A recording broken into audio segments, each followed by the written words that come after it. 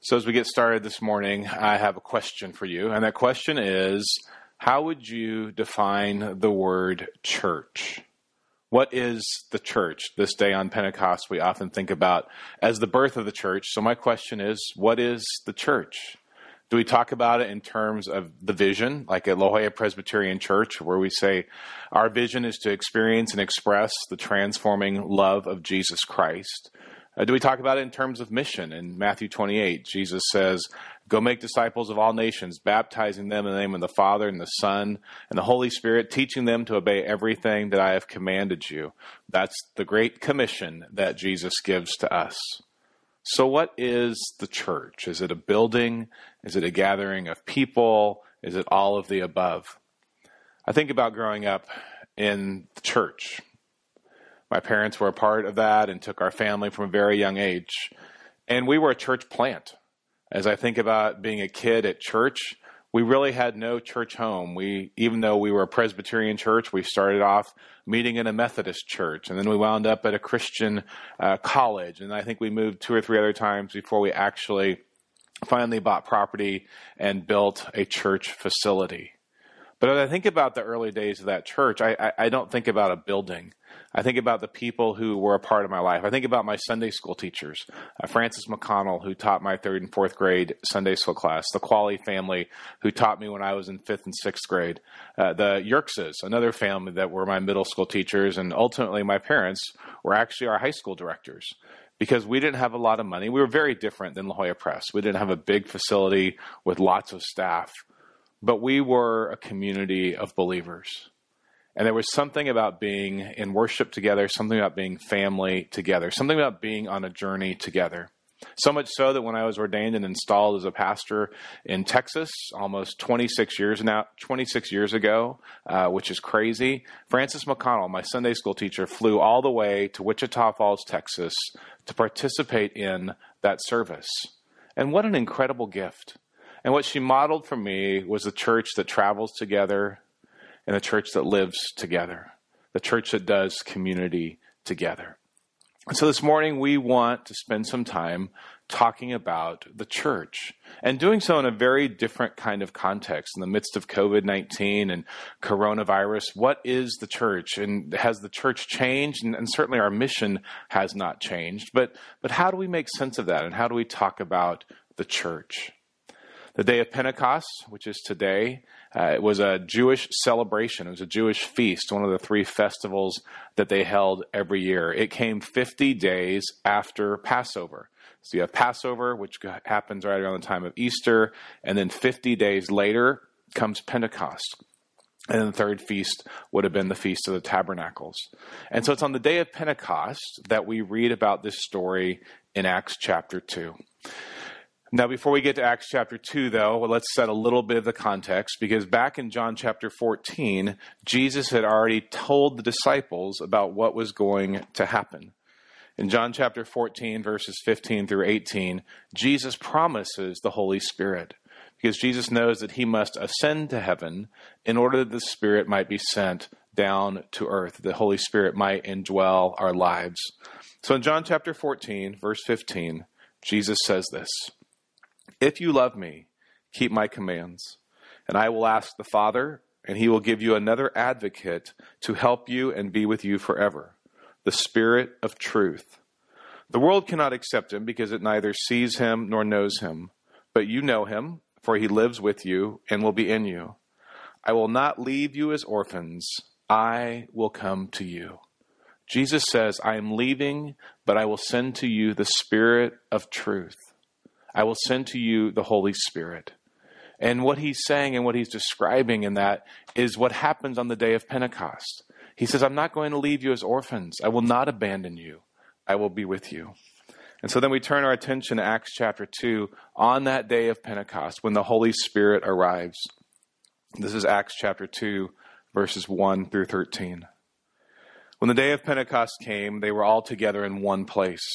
And suddenly a sound like the blowing of a violent wind came from heaven and filled the whole house where they were sitting. They saw what seemed to be tongues of fire that separated and came to rest on each one of them. All of them were filled with the Holy Spirit and began to speak in other tongues as the Spirit enabled them. Now there were staying in Jerusalem God-fearing Jews from every nation under heaven. When they heard this sound, a crowd came together in bewilderment, because each one heard their own language being spoken. Utterly amazed, they asked, "Aren't all of these who are speaking Galileans? Then how is it that each of us hears them in our own native language? Parthians, Medes, Elamites, residents of Mesopotamia, Judea, Cappadocia, Pontus and Asia, Phrygia, Pamphylia, Egypt, and the parts of Libya near Cyrene, visitors from Rome, both Jews and converts to Judaism, Cretans and Arabs. We hear them declaring the wonders of God in our own tongues." And amazed and perplexed, they asked one another, "What does this mean?" Some, however, made fun of them and said, "They have had too much wine." Interesting, in the sermon last week and the sermon this week, there's both this confusion around the Spirit who moves and prompts us, and sometimes people think that they're intoxicated. But the Holy Spirit's at work, and they're asking the question, what does this all mean? And ultimately, what all of it meant was the birth of the church. Now, the word for church in the Greek language is the word ekklesia. It originally had to do with the Athenians and the gathering of male citizens. They would gather for an assembly, and it was called ekklesia. But the church began to take that word and change it a little bit. It comes from two Greek words, the word ek, which means out of. Now, I have to tell you, when I was taking Greek in seminary, I was always looking for different ways to try and remember Greek words. And so the word ek means out of. And back in the day when I was in seminary, I still am a huge Oakland A's fan, and they had a relief pitcher named Dennis Eckersley. And what it meant was that Eck would come out of the bullpen to go in and win games. I don't know about you, but I'm really missing baseball. I know it's a first world problem, but I miss baseball. But Dennis Eckersley would come out of the bullpen. So Eck means out of. The second part of that word comes from the word kaleo, which means calling. And so the church literally has to do with a calling out of one thing and into something new. When we think about the mission of the church, the vision of the church, about transformation that happens through Jesus Christ, this is what is happening with the church.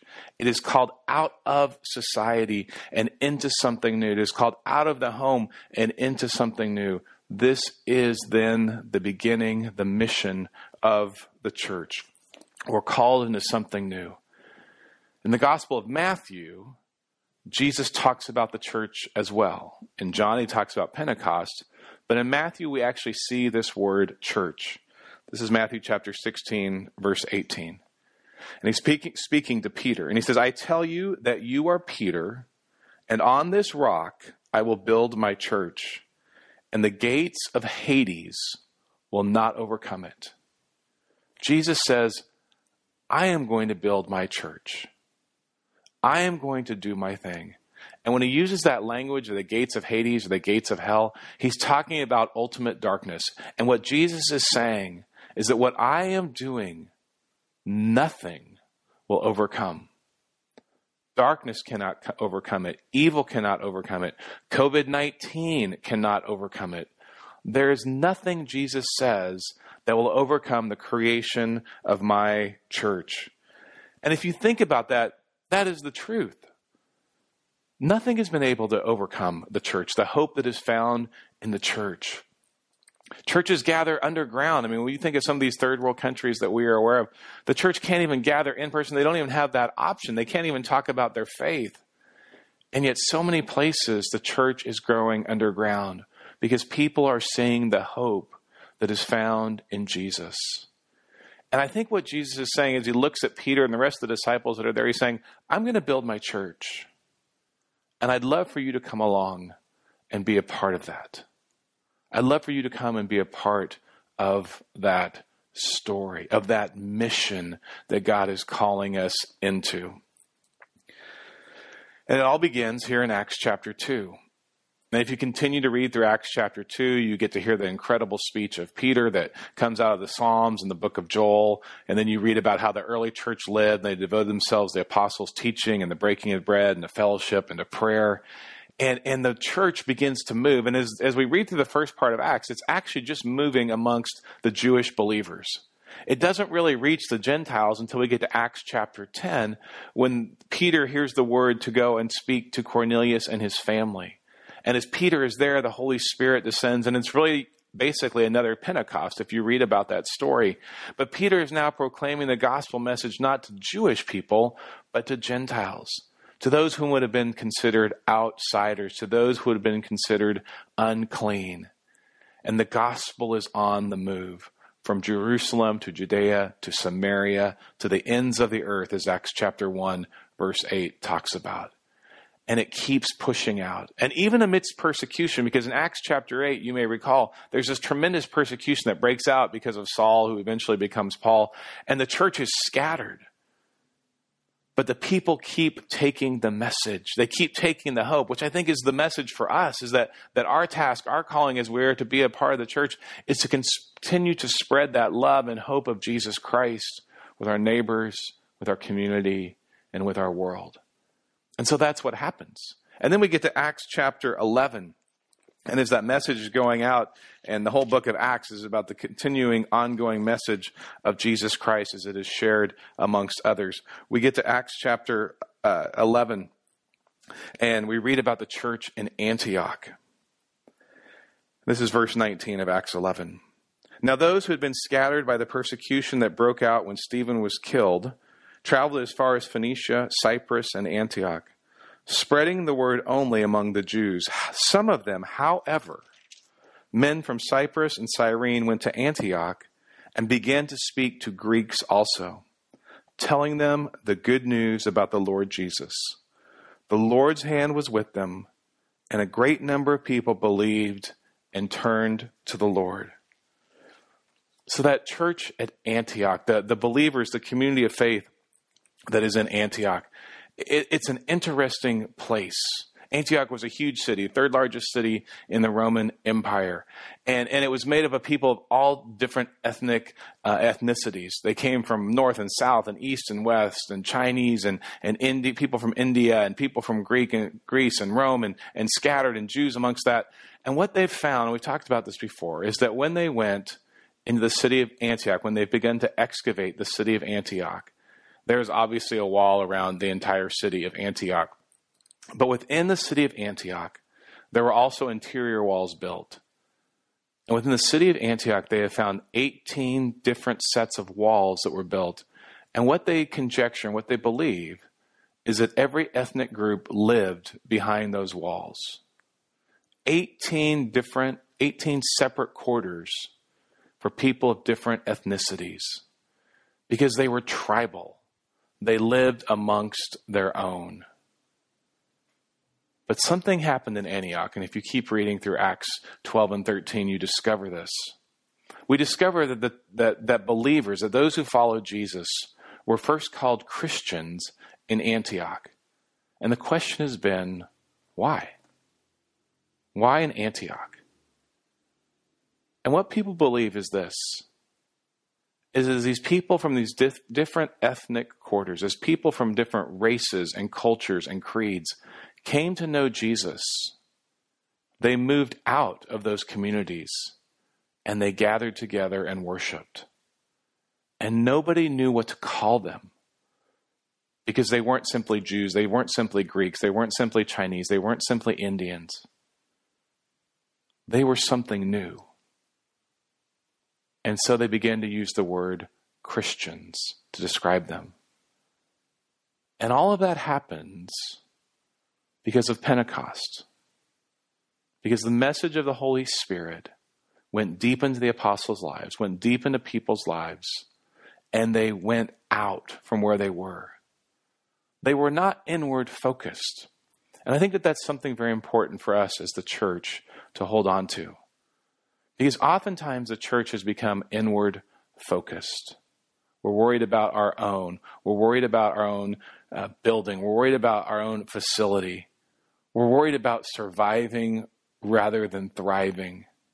I think the message of the gospel is very clear, time and time again, is that the church was created to thrive. But sometimes we get in our own way. And that happens, and we shouldn't be surprised by that. That happens in Scripture. Peter, who went to the house of Cornelius, who led his family to Christ, who baptized his family, who went to this Gentile's house, an unclean house, and preached the gospel. What happens just a little bit later? Well, he starts saying, you know what, I really shouldn't hang out with Gentiles. I shouldn't hang out with those who don't eat kosher food. I shouldn't hang out with those who aren't circumcised because they are unclean. And Peter loses his way, so much so that in Acts chapter 15, the Great Council of Jerusalem is called so they can deal with this issue and deal with this problem. Think about the churches in Revelation, the 7 churches that John writes to. He writes to the church at Ephesus. Ephesus was one of Paul's beloved churches. He spent over 2 years in the city of Ephesus preaching and teaching. And we hear from John, we actually hear from Jesus. You've lost your way. You've forgotten your first love. To the church in Laodicea, Jesus says, John, you need to write this. You've become lukewarm in your faith. You're neither hot nor cold. And so I'm going to spit you out. Folks, this is within 40 years of the churches being planted. And in Ephesus and Laodicea and in other places, we find Jesus rebuking the church because they've lost their way. They've become inward focused. They've lost their first love. They've become concerned about things that are not things that are of utmost importance. And so he calls them back to faithfulness. And so we as the church, we need to watch ourselves because it is easy to lose our way. But here's what I love. The message of the gospel is that God takes broken things and uses them for his glory. When Jesus gave us the church, he knew we weren't going to always get it right. He knew that even with the gift of the Holy Spirit, we were still going to lose our way. But we are treasured by God, and he takes our brokenness and our fallenness and still works in the midst of that. That is why, my friends, the church is still here. Jesus said, nothing can come against my church. And I believe that. So how about us today? How do we remember this idea that we are called out and not just called in to community? What does that mean for La Jolla Press in the midst of what we're hearing now about churches or houses of worship being able to gather again? It's a wonderful idea that has been given to us and a wonderful opportunity, and I know a lot of folks are eager to gather again. So I want to kind of let you know what we're thinking. Our elders met earlier this week and prayed through and thought through, what should the church be about? How do we continue to serve our people and create a safe environment for others? And the elders unanimously decided that here's what we're going to do. We're going to wait. We recognize that there are provisions made for reopening of church campuses. We also recognize that in 3 weeks, all of that's going to be reevaluated and everything is going to possibly be changed. There may be more strict standards, and the standards may be less. We're not exactly sure what those are going to be. But we want you to know that we do miss you. And we're going to continue to provide incredible online worship experiences. We have opened up our campus for staff that want to come in or need to come in to work from campus. We've now begun to record our musicians, our soloists, and our band in our sanctuary. And you'll begin seeing some of those changes in the upcoming weeks. One of the things that we've decided to do is we're going to create 2 different worship services. We're going to have a more traditional service and a more contemporary service because we realize we're asking our musicians, our soloists, our band to come in and basically sing one song, and we know that they'd like to do more. So in the upcoming weeks, you'll hear about that, where we will have an experience for you. If you like the more traditional service, you can watch that. If you like the more contemporary service, you can watch that. If you like both, watch them both. My sermon will be the same. Susie's message will be the same. So that's going to continue. There's not going to be many noticeable changes in that. But we are thinking through, what does the future look like? And we have a session meeting in 4 weeks where we'll reassess everything. But in the interim time, we're going to be working as staff and as leadership to prepare our facility for whatever opening up might look like. Now, we recognize the church has never closed. In one sense, our mission is not just about what happens on our campus. It's about what happens in our community and in our world. But we want to take some time to think through, how do we create safe spaces for when people do return, when people want to return. For those who don't feel like they can return anytime soon, we will continue to do online worship. We know that's been very valuable and very important for many of you. One of the things that you can do to help us in this is we are going to be sending out a survey. It's actually probably already been sent out by the time you're hearing this sermon.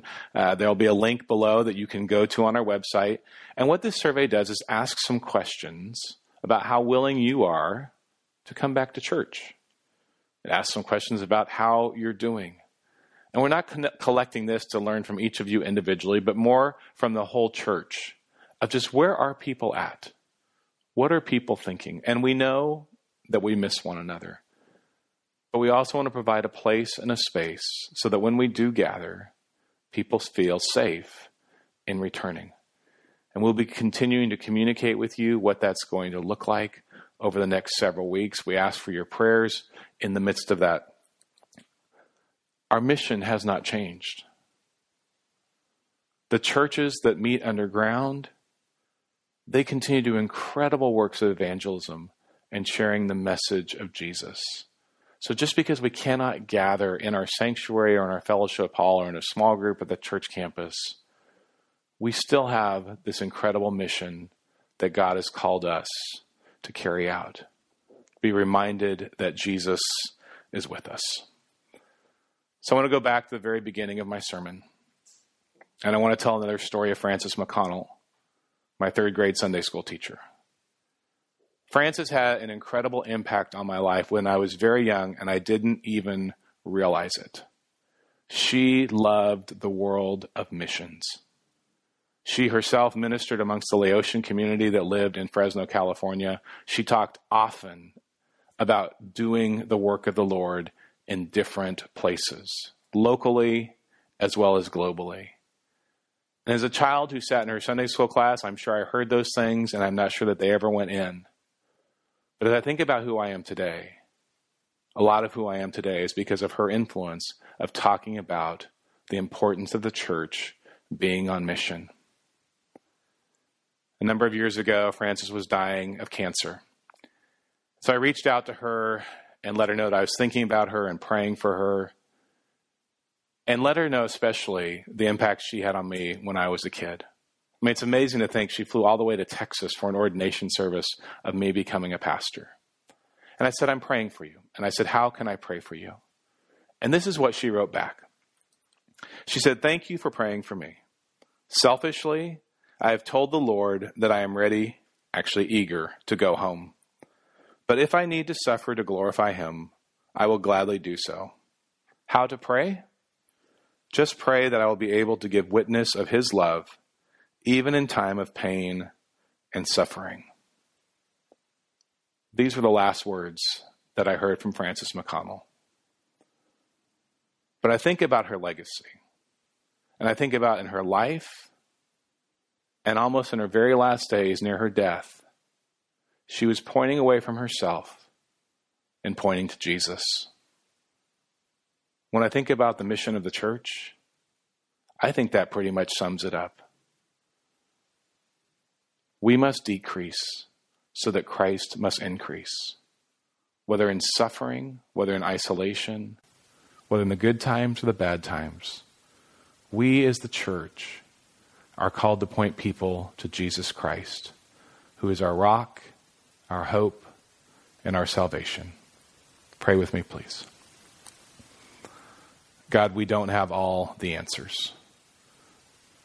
We live in a time of uncertainty, but we are certain that you are with us. We do long to be together. And Lord, we are working on ways to make that possible. But in the meantime, would you continue to fill us with your Holy Spirit? Allow us to walk in grace and truth, and to live and to love and serve. Lord, that as we experience the transforming love of Jesus Christ, we might be able to express that to our family, to our neighbors, to our community and world. So God, would you guide us and lead us? We ask in your Son's holy name. Amen.